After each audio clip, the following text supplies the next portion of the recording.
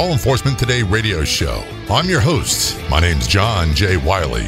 In addition to being a radio broadcaster, I'm a retired Baltimore police sergeant. In the Law Enforcement Today radio show, we are joined by special guests. We'll be talking about their experiences and issues affecting law enforcement officers, their families, and the community. We'll also be discussing issues in the news from the perspective of those in law enforcement. Check out our daily articles on our website, lawenforcementtoday.com. And while you're there, download our free app. Be sure to like and follow us on Facebook. Search for Law Enforcement Today Radio Show. He's joining us to discuss being a police officer in America's largest police department, the NYPD, and what he's doing since retiring. That's next on the Law Enforcement Today Show. The Law Enforcement Today radio show is brought to you in part by Transformations Treatment Center. Call 888-991-9725. Online at transformationstreatment.center. Transformations Treatment Center provides a comprehensive range of treatments for addiction, substance abuse, co-occurring mental health disorders, and PTSD. Transformations Treatment Center has a nationally acclaimed veterans and first responders treatment program offering rehabilitation and holistic treatment for all those suffering from substance abuse problems. Law enforcement, firefighters, veterans, and all first responders receive the dedicated and highly specialized treatment they need at Transformations. Their program features first responders and veterans therapists helping first responders and veterans. Transformations Treatment Center. Call 888-991-9725. That's 888-991-9725. Online at transformationstreatment.center. Calling us from Pennsylvania, we have on the phone Michael Burke, also known as Mike the Cop. Thanks for joining us on Law Enforcement Today show, brother. Much appreciated. No problem. Glad to be here. And it's a pleasure. You are retired NYPD, correct?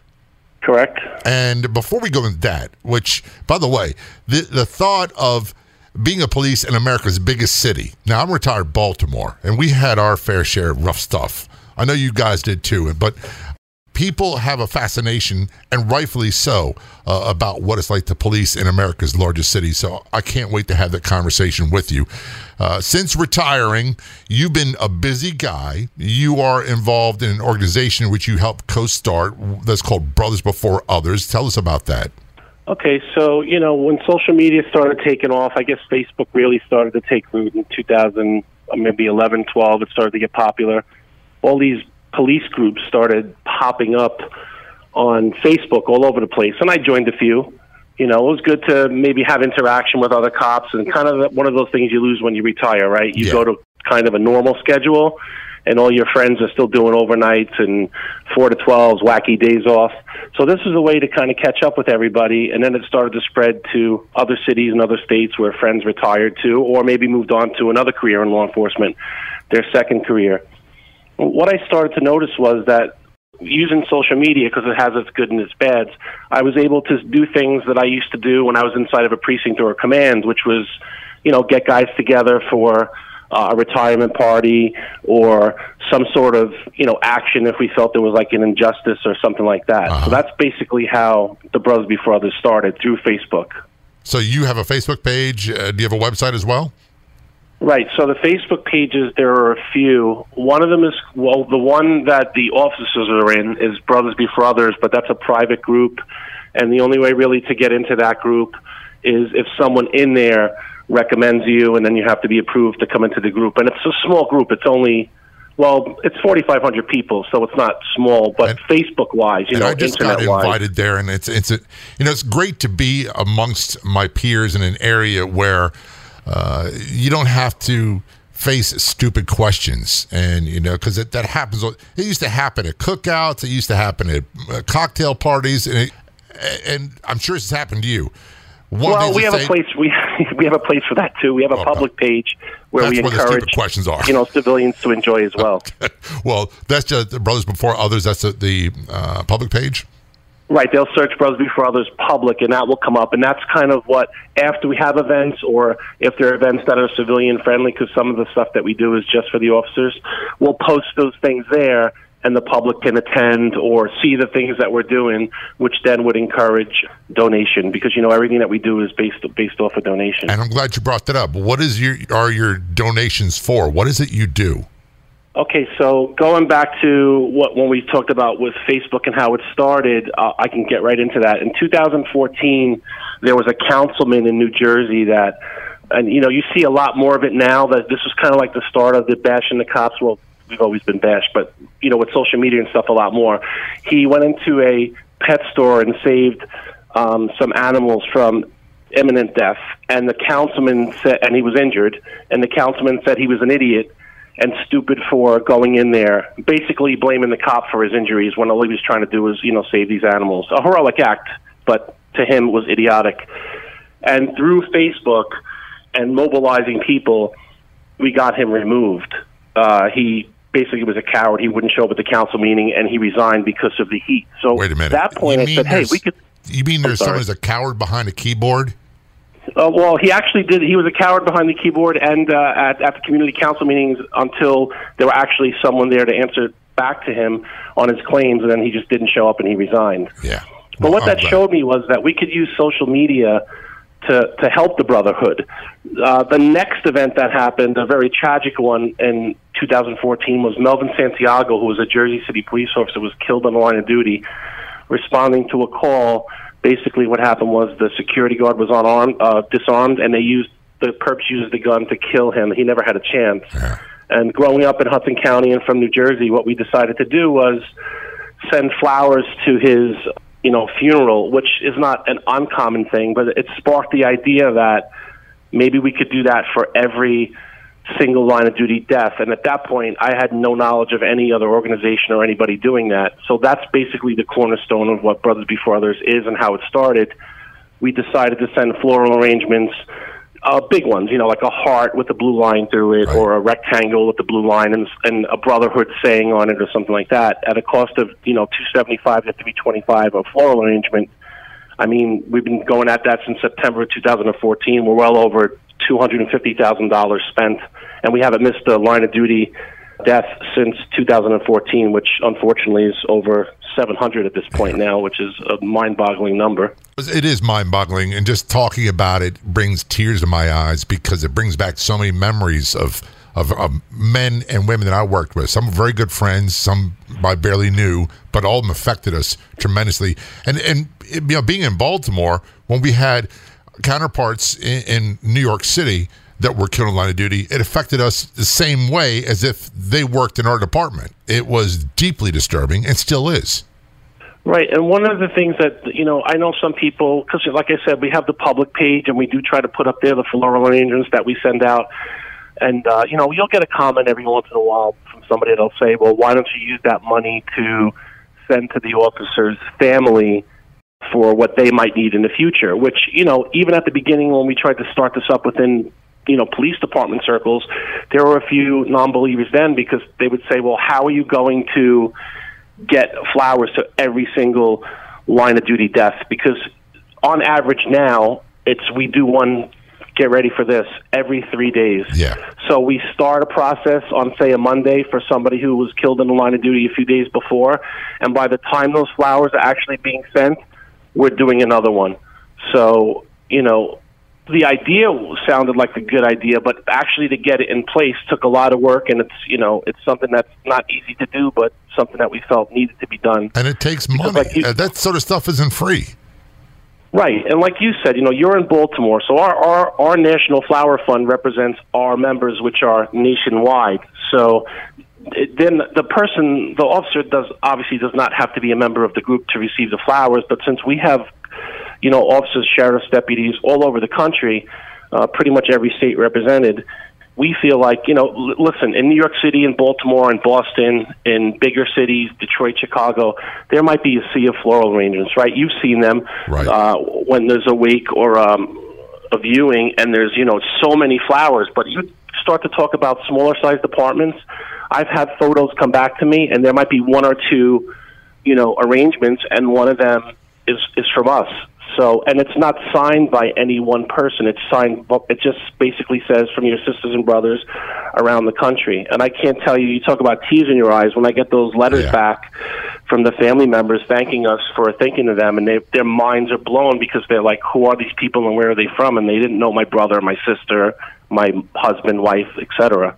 Of all the survivors I've talked to on the Law Enforcement Today show, and I've known over the years, when I say survivors, where they've had a family member who was killed in line of duty, the one thing they all say to me repeatedly is they want people to remember their loved one. They want people to remember that officer who gave her life in a line of duty and was killed in line of duty.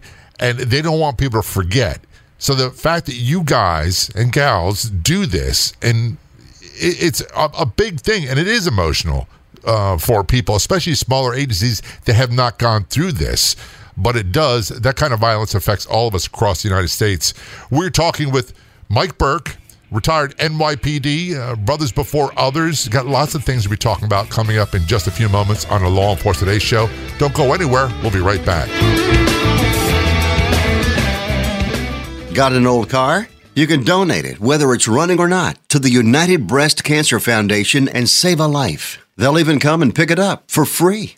The United Breast Cancer Foundation has saved hundreds of women's lives through their free or low-cost breast screen exams. But now they need your help. The United Breast Cancer Foundation wants to save more lives through early detection by offering women free or low-cost breast screening exams. And donating your old car, SUV, or truck, whether it's running or not, helps pay for them. Plus, you get a charitable tax deduction. Help the United Breast Cancer Foundation save lives by donating your old car, SUV, or truck. Call now for free pickup. 800-280-9435. 800-280-9435. 800-280-9435.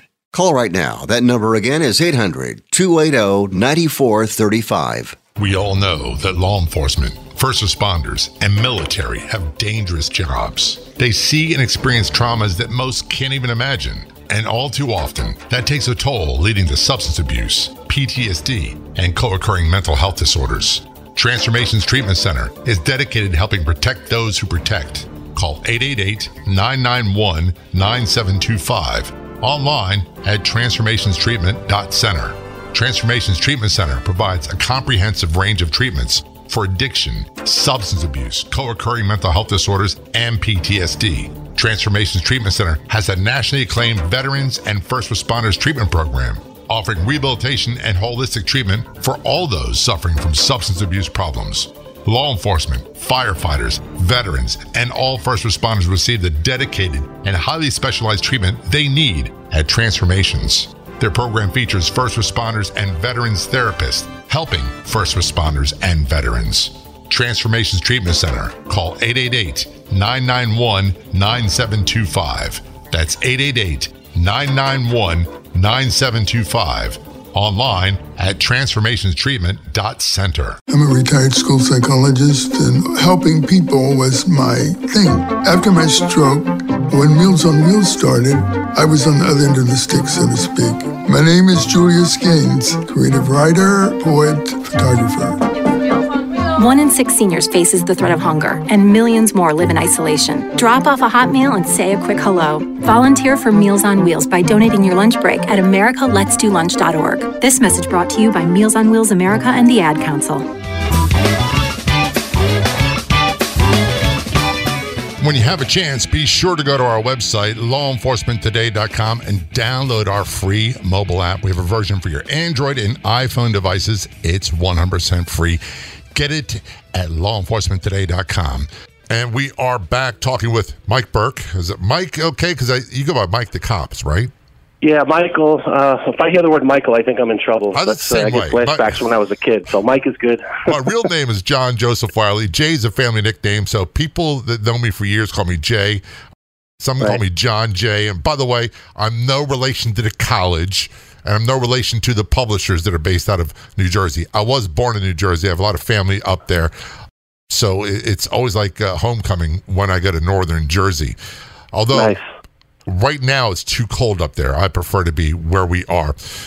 You did a full career. Well, not quite a full career. What's normal length before retirement in the NYPD? So NYPD is 20, and then you're out. I did 15. I was hurt in the line of duty quite a few times, and then I retired in 2002 based on, those injuries, cumulative injuries over the years. I get that. I was talking about with someone a while ago, I've had 3 surgeries on my right hand and wrists, and one on my shoulder about 5 years ago. And the shoulder I got hit by a glancing blow after I got out of a police car a long time ago, and it healed up. But then over the years, I don't know of anybody who did a long-term police career, I can't speak for firefighters because I'm not one, but that doesn't get dinged up and banged up and have a host of physical injuries. It's almost impossible to do this job and not get hurt. Oh, sure, and a lot of them don't come into play till, when you're getting close to retirement. I mean, I'm talking, when I say 3 or 4, I'm referring to surgeries. There are plenty of other times where I got banged up, and I'm feeling those pains now, but I mean, I'm here, right, so... Well, that's why God invented Florida, so you can get away from all that cold and come down here like the rest of us retirees. My wife, who's an angel, she lets me do all this charity work and stuff, so I'm away from home a lot, always says to me, because, we're not a check in the mail charity. When we have these events, officers killed in Detroit, in Cleveland, all over the country. Obviously, we can't go to every single one, but when we can, we're in the van or we're flying out and we're bringing, the flowers. We make shirts and hats and stuff like that. And she always says, why, we need to go to like Boca or Florida or someplace warm. You're always going cold places. I'm in Palm Beach County. Robert Greenberg, CEO of Law Enforcement Today, is in Boca Raton, and it's chilly. We've had a cold stretch.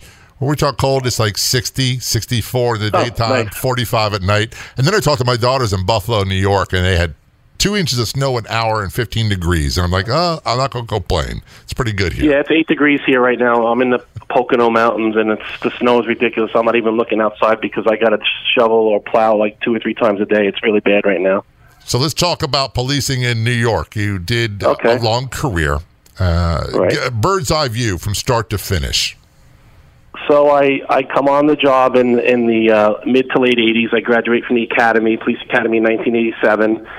So I'm right smack dab in the middle of the crack era. Yeah. And I'm assigned to Midtown South, which is Times Square area. So basically that's where all the criminals are going to congregate because that's where the tourists were still going. So that's, that's their prey. That's the big pond, right? Times Square. And, we always said it was the free ticket to the greatest show on earth. So, I mean, I was very busy and a lot of work, but I wouldn't trade it, for anything in the world. I got to really see how things operate, and it helped me later on in my career because I was involved in a lot of stuff, Yeah. So, Times Square in the mid-'80s, I got hurt a few times there, nothing serious, and then transferred to, a lot quieter precinct, which would be downtown Manhattan.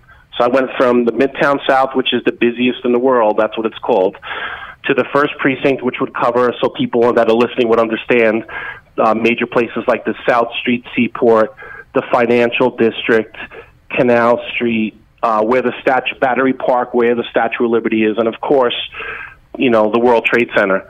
So it just goes to show you with policing, you could work in the busiest place in the world and have, minor things happen. And then you could be working in what's considered a slower place. And then we had what happened in 1993, which was the World Trade Center bombing. And I was the first officer in the building and one of the last to leave on that day. One of the times that I hurt my knee, blew out my knee at the World Trade Center. A lot of people forget about the first bombing and the things solely about 9/11. Both were catastrophic. The first bombing, and I have very little memory of it, but involved the blind sheik. I don't want to give his name. Right. And it was a bomb, and is it a U-Haul truck or something that was inside? Right, a U-Haul truck, and they drove it down into the parking garage a few levels down, and then it exploded. And, that their plan then was to take the buildings down then, but that didn't work. But still caused, I'm not sure the number, I think it was 9 or 10 civilian deaths and a host of injuries. And you were one of the first people on the scene.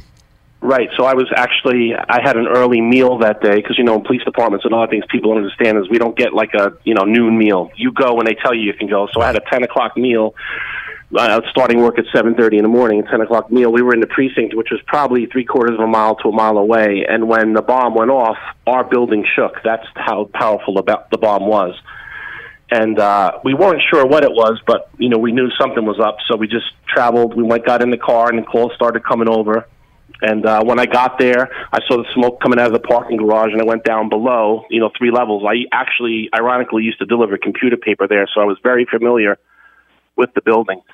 So when I got down to the 3rd level, I was actually right where the bomb exploded, and the hole was the size of a house. And you could see down to the next level. And I knew then I started to not lose consciousness, but I really couldn't breathe that well because I had no, apparatus on, and the smoke and everything was just insane. I can't even begin So to I picture left the what building. that was I like. actually followed the firemen. The firemen then got there, and I actually followed their rope or whatever they laid out to get back outside. And then I spent the next 10 or 11 hours in the building transversing the stairs, bringing civilians out. You could not see, a foot in front of you. There was so much smoke in the staircases, and the elevators didn't work. Yeah, of course, they don't work, and you don't want to use them, especially in situations of fire. Right. We and had prior conversations with people, and there's a current, the media nowadays, and social media in particular, where it's anti-police, and it's so distrusting and so negative, and they love to paint these stereotypes of, well, they were just bullied or they want to harm people. When you were at the World Trade Center for the first bombing, I'd be willing to bet not one person had any of those thoughts in their mind. They just want someone to come help them. Exactly. I mean, the same thing could be said from 93, even more so 9/11. And now, so 9/11, I should have been working, and I only worked I literally in the shadows. I worked in the shadows of the Trade Center. I was 3 blocks away. But I had a knee surgery from a prior injury scheduled for the 17th, but a doctor called and said, hey, we have a date opened up for you. Would you like to come in on the 8th? So I jumped at it because I was banged up and I needed the surgery. So instead of being at work where I should have been on the 11th, I was home recovering, from the surgery. And I was home, all during the initial recovery, when it returned into recovery, down at the, what was called the pile. And when I finally did get back to work in November, that sense was still there. Everybody loved the police, everybody loved the fire department. And unfortunately, as time went on, that kind of fades and it gets back to, I've never seen it like this is the worst I've ever seen it, the way it is now. And I don't know how the guys and girls are doing it out there. I've never seen it this bad.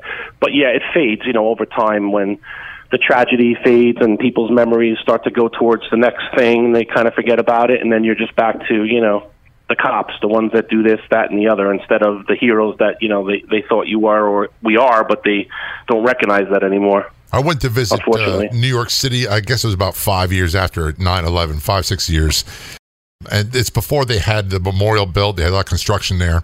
And I walked up, and there's 2 NYPD officers there on a detail, is that what we call it? Detailed, right. And they're there for people to answer questions. Hopefully they weren't overtime. Yeah, hopefully. And I went up to him, and I introduced myself, and I said, I'm a retired Baltimore police sergeant, and I said I couldn't understand and comprehend what it must have been like for them and their brothers and sisters in the agency to lose that many people in one day. And I still cannot comprehend it. And I'll be honest with you, I like to think I'm a tough guy, but I broke down right in front of them. And right. They understood. They didn't have to say a word. We are talking with Mike the Cop, Michael Burke, retired NYPD, founder of Brothers Before Others, or co-founder. He probably doesn't want to take credit for it. This is Law Enforcement Today's show. We'll take a short break. We'll be right back. Want to fly somewhere? Looking for cheap flights or cheap tickets? Then call. That's right. Call the low-cost airline travel hotline now for prices so low we can't publish them anywhere. Low-cost airlines has all kinds of cheap travel deals. Fly domestically and save up to 75%. You can even fly internationally and save even more. Yes, fly anywhere in the world and save a lot of money on your plane tickets. We'll even save you money with cheap travel deals on hotels, rental cars, even complete travel packages. So don't book your tickets until you call us first for the absolute cheapest prices on U.S. and international airline tickets and hotels. Call right now for prices so low they can't be published. Travel experts are here 24/7 to help. 800-451-8603. 800-451-8603. 800-451-8603. That's 800-451-8603. Epidemic. America's public health crisis. These are all terms that describe the current problem of drug and alcohol abuse in the United States. Countless lives are lost, and heartbroken families are too many to count. Transformations Treatment Center is dedicated to saving lives. Call 888-991-9725 and online at transformationstreatment.center. Transformations Treatment Center provides a comprehensive range of treatments for addiction, substance abuse, co-occurring mental health disorders, and PTSD. Transformations Treatment Center has many acclaimed treatment programs offering rehabilitation and holistic treatment for all those suffering from substance abuse problems. Transformations Treatment Center. Call 888-991-9725. That's 888-991-9725. And online at transformationstreatment.center.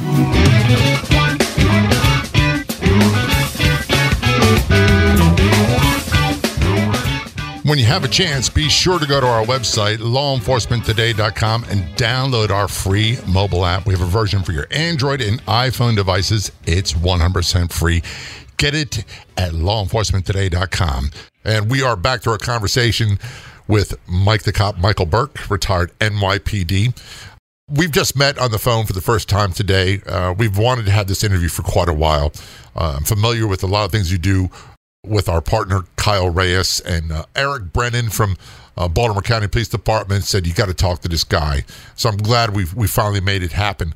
But it's funny, it almost feels like I've known you for years because there's an instant understanding where both of us have come from without Correct. having to explain. And I don't encounter that in too many areas in society.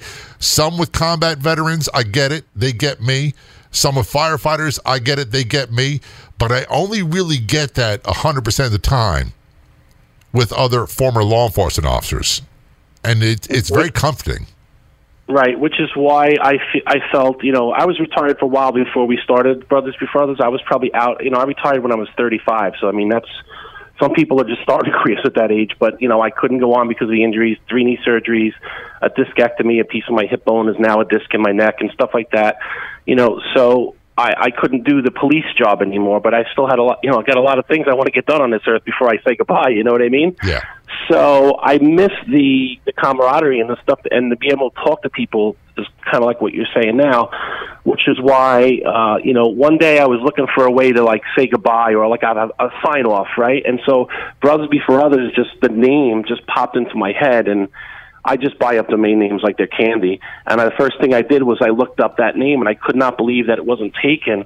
And then from that point forward, through all the different things that we did, Brothers Before Others took off. But the main thing was a place on Facebook, a private group, where, like you said, guys and gals can go and have conversations, non-judgmental, talk about their day at work, because and a lot of listeners might not, but we see some horrible things.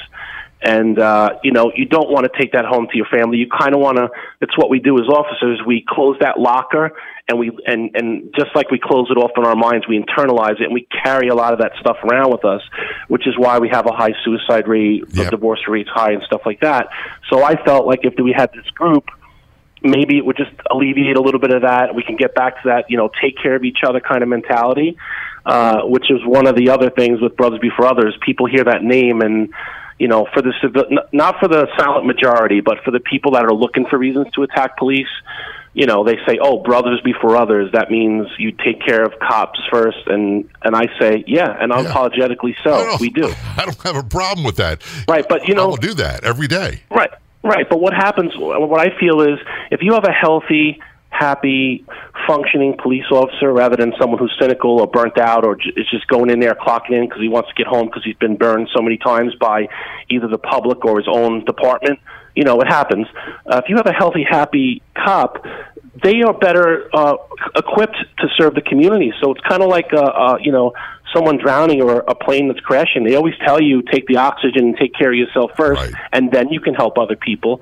So that's the concept we try to apply to this. You know, we're 4.5 years in, almost 5 years in now, and it seems to be, you know, working just fine because we do a lot of other things besides, you know, the Flower Fund. Well, you brought up a great point, and I kind of all the time with law enforcement today, our Facebook page, and in particular where we have posts about certain things, and they'll say, there's people that have this conception in their mind that police will always cover for other police when they do things that are criminal or bad behavior. And this thin blue line, blue wall thing that I've been hearing about, and I've been hearing about it since the 80s. And to be honest with you, I don't know of anybody in police work that would ever tolerate anything from someone illegal. You know, the Serpico days were a long time ago. And correct, things have changed. And so we say, I will take care of brothers before others. It doesn't imply that I'm going to look the other way because they're doing things that are inherently criminally wrong. None of us wants that. Of course not. Of course not, because that makes our job so much more harder in the policing world and in the charitable world as well. I mean, you know, we want to go into the communities that we serve, and a lot of times they're communities that have less than, and you want to go in and you want to try to help them, and they have, you know, not all, but some have the attitude like, well, that's the guy who did this, or they covered this for this, or they covered for that. And, you know, feelings and emotions definitely have a place in conversation, but what we've lost in the last probably 10 to 15 years is we don't start conversation from a position of fact. Right. We start with feelings and emotions, which they have a place, but you have to start from a place of truth, or, you know, some semblance of it. Otherwise, it's just, you know, two people, and then you multiply that by so many, yelling and screaming at each other, and nothing ever gets done. So we're trying to do it by deeds and not words, and hopefully people see this stuff over time, and they see, oh, they're not so bad, and, you know, oh, look what they're doing here, or look what they're doing there, and it has a positive effect. Absolutely. It's 100% correct. People will say, and this is something I get quite a bit, I'm sure you've seen it too, and it takes hold, especially in social media, immediately. Someone gets stopped for a traffic citation, and they'll say, the officer stopped me because of the color of my skin, or my sexual orientation, or how I identify, or something of that nature. And they believe it as fact, when all you have to do, and people listening right now can do this, if you're in your car, look at the vehicle in front of you, and tell me the gender, the age, and the race of the person that's in the car. Or better yet, how many people are in that car. 99% of the time, law enforcement officers can't even tell until they have you stopped.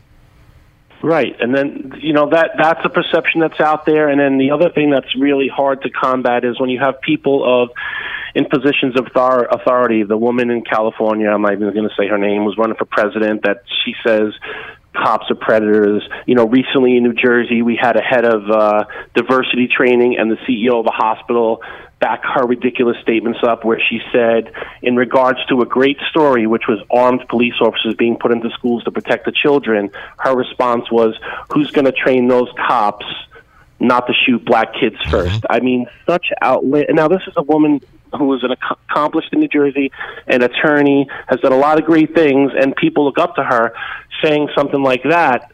And, you know, that kind of false rhetoric, when it's totally not backed up by the facts, the FBI stats and stuff like that, is what gets people hurt. It's a contributing factor into, you know, what happens out there on the streets. And for anybody to say that, oh, it's just words and it doesn't matter, put our shoes on, put our gun belts on, and go out into the street and hear what people say to you when you're trying to do, you know, an enforcement type situation.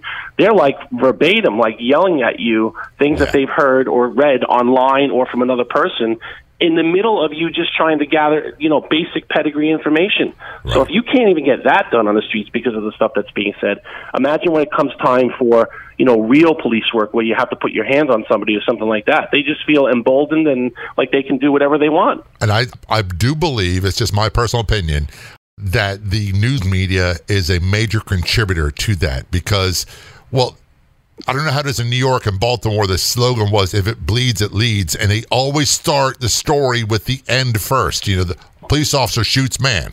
They don't talk about everything else that happened before. And that's all people read. Right, or they use those words like, you know, those words to incite people like unarmed. When we, you know, I know you know the stats. I'm going to say them just for listeners to hear them so they can see how ridiculous it is. The latest FBI stats, 99.5% of all police interaction where there was a death involved was with armed assailants. 99.5 of the 0.5%, which comes out to like 333, I believe. A third of those, the officer went to less lethal force first.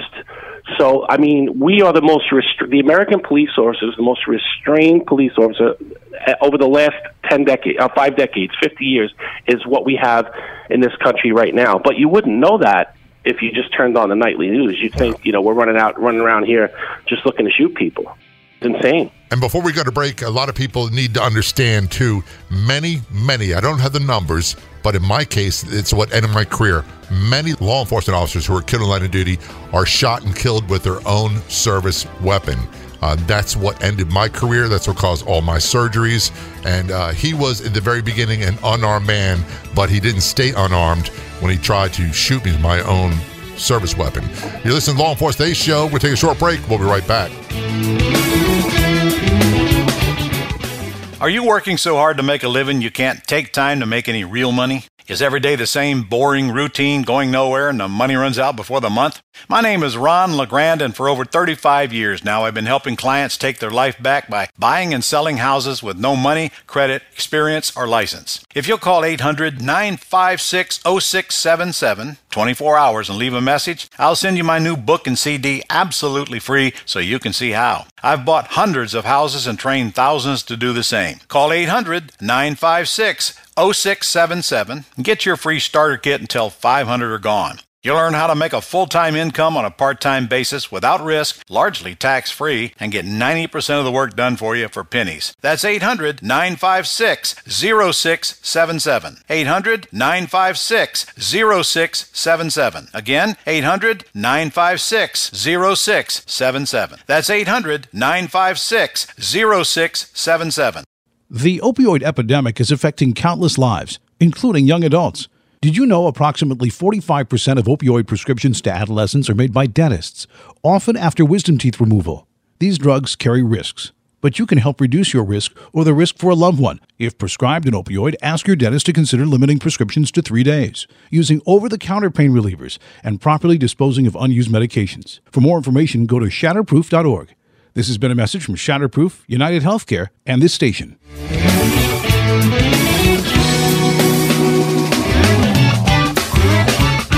Joining us on the phone, calling from Pennsylvania, retired NYPD Officer Michael Burke.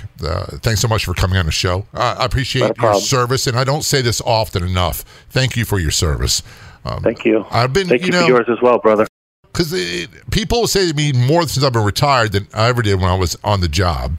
And secondly, I think we need to say to each other more because we understand what that means. And I've been lax in doing that with my police brothers and sisters. More apt to do it with military. But so that's something I'm trying to make a conscious effort to change. And I think, people would be surprised just away from the child to the police officer or away from a civilian while the police officer's driving by or, thank you for your service. We can be having a really crappy day, and that could be that pick-me-up that gets you through the rest of the day. Sometimes maybe the week, that you're I can just tell you from Brothers Before Others, when the cops, a lot of the things that the cops and deputies and stuff are posting are things like that. Oh, I was having a rough day, and this little boy came up to me with his mom, and he wanted to hand me this note, or someone paid for my, coffee, or, my meal, and they wanted to thank us for our service. And, that's something that, it doesn't happen that often, but when it does, it does mean a lot. When we had slow moments, which wasn't often, because I was in a busy district, one of the highlights of my career as a police officer was just spending time with neighborhood kids on my post and getting to hang out with them and talk to them. And just, how's your day? How's school? Things. And that's something that the pleasant memories I will take with me forever, because you said there's a lot of unpleasant things we see. And I don't care how good, how tough, how strong you are, male or female, those make an impression and they change us. And it's difficult not to let it overwhelm you. So I think it's good to look at the positive things as well. And that's what we're trying to do with Brothers Before Others. That's the side of it, too. Like, everybody's people are like, oh, that's great that you went out and did that for the community. I can't tell you how many times I'll just run through a list of just some of the things that we've done where it's changed. I've had cops who said they were burnt out and on the edge of like, I don't want to do this job anymore. No one appreciates anything. And then they meet a family or a circumstance and they say, wow, this kind of like re-energized me. Do you remember when they called the guy the Facebook killer and he shot somebody? The gentleman's name was Robert Godwin. It was in Cleveland. He was just walking on the street and the guy had a live camera and he shot him and killed him. Yeah, I remember now, yes. So in our group, somebody said, they sent in $50 to our account, our PayPal account, and then they put his name on it. And the next thing I know, unsolicited, within a day, we had $6,000 raised. A few months later, we got in our van, we drove out to Cleveland, and we presented the mom and her 2 little boys, with that $6,000, which some people say, well, it's not $6,000. When you're working as a single mom and you're, flipping burgers or working in a fast food industry, $6,000 could be, a third of her salary for the year. So it had an impact. Or Flint, Michigan, when, they still have water problems out there. Like I said, we're national. So our Detroit officers, we raised some funds. We bought out a truck, we rented a truck, and we filled it top to bottom with cases of water, drove the, water to Flint, Michigan. We're constantly doing hospital visits. And, these are things for civilians, right? So it is Brothers Before Others, but these are the things that we're doing for civilians in the communities that we serve. Hospital visits for sick kids, both Christmas in July, and in December to children's hospitals all over the country, in Boston, San Diego, Broward County, New Jersey, New York. Things like that. So that's the kind of stuff that we want to continue to do. And, I really appreciate you giving me the time to come on here because, there used to be a saying, charity's only charity if it's shared between the person giving and receiving. It ain't like that no more, brother. Right.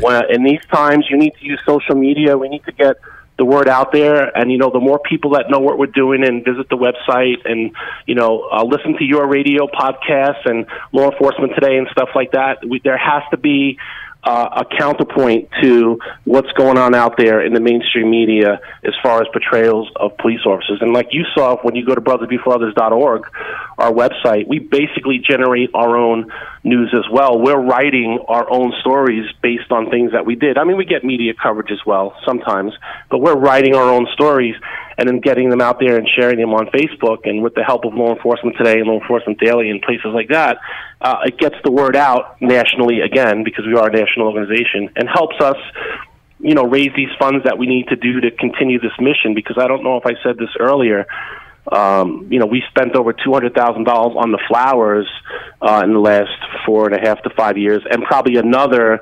$250,000 on these other endeavors that we've taken on, and that's all been raised internally from 4,500 officers. So as you can imagine, I'm going to the well so many times.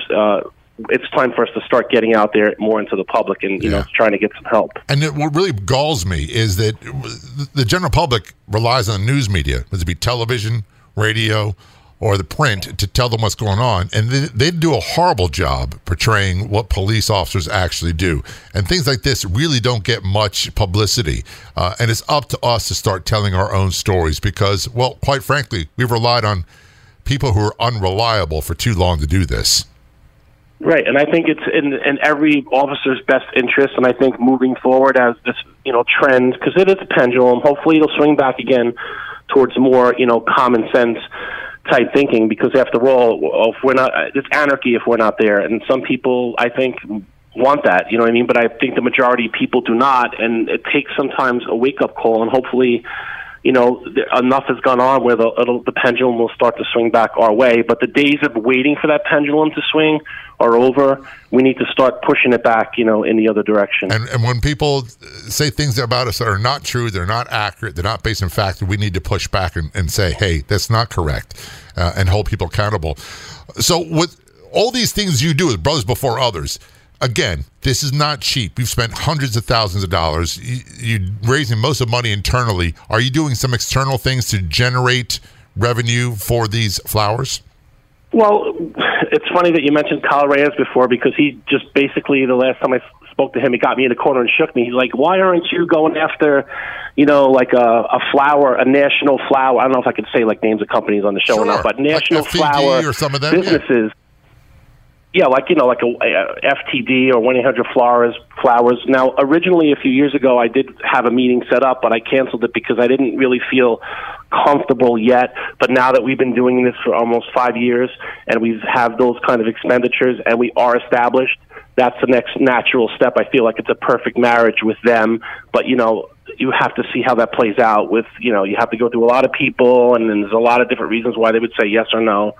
But we are partnering, with other media agencies, pro law enforcement, to try to get the word out there. And, as we do that, maybe you have, because all it takes is one big donor that believes in what you're doing that can really push us, to the next level. But it's hard because there's a lot of people that want slices of the pie, and there's only so much to go around, Well, so I know you know that. You're in the business a long time as well. and everybody, lots of people have their hands out too. And I'd love to help everybody, but you can't, time and money wise.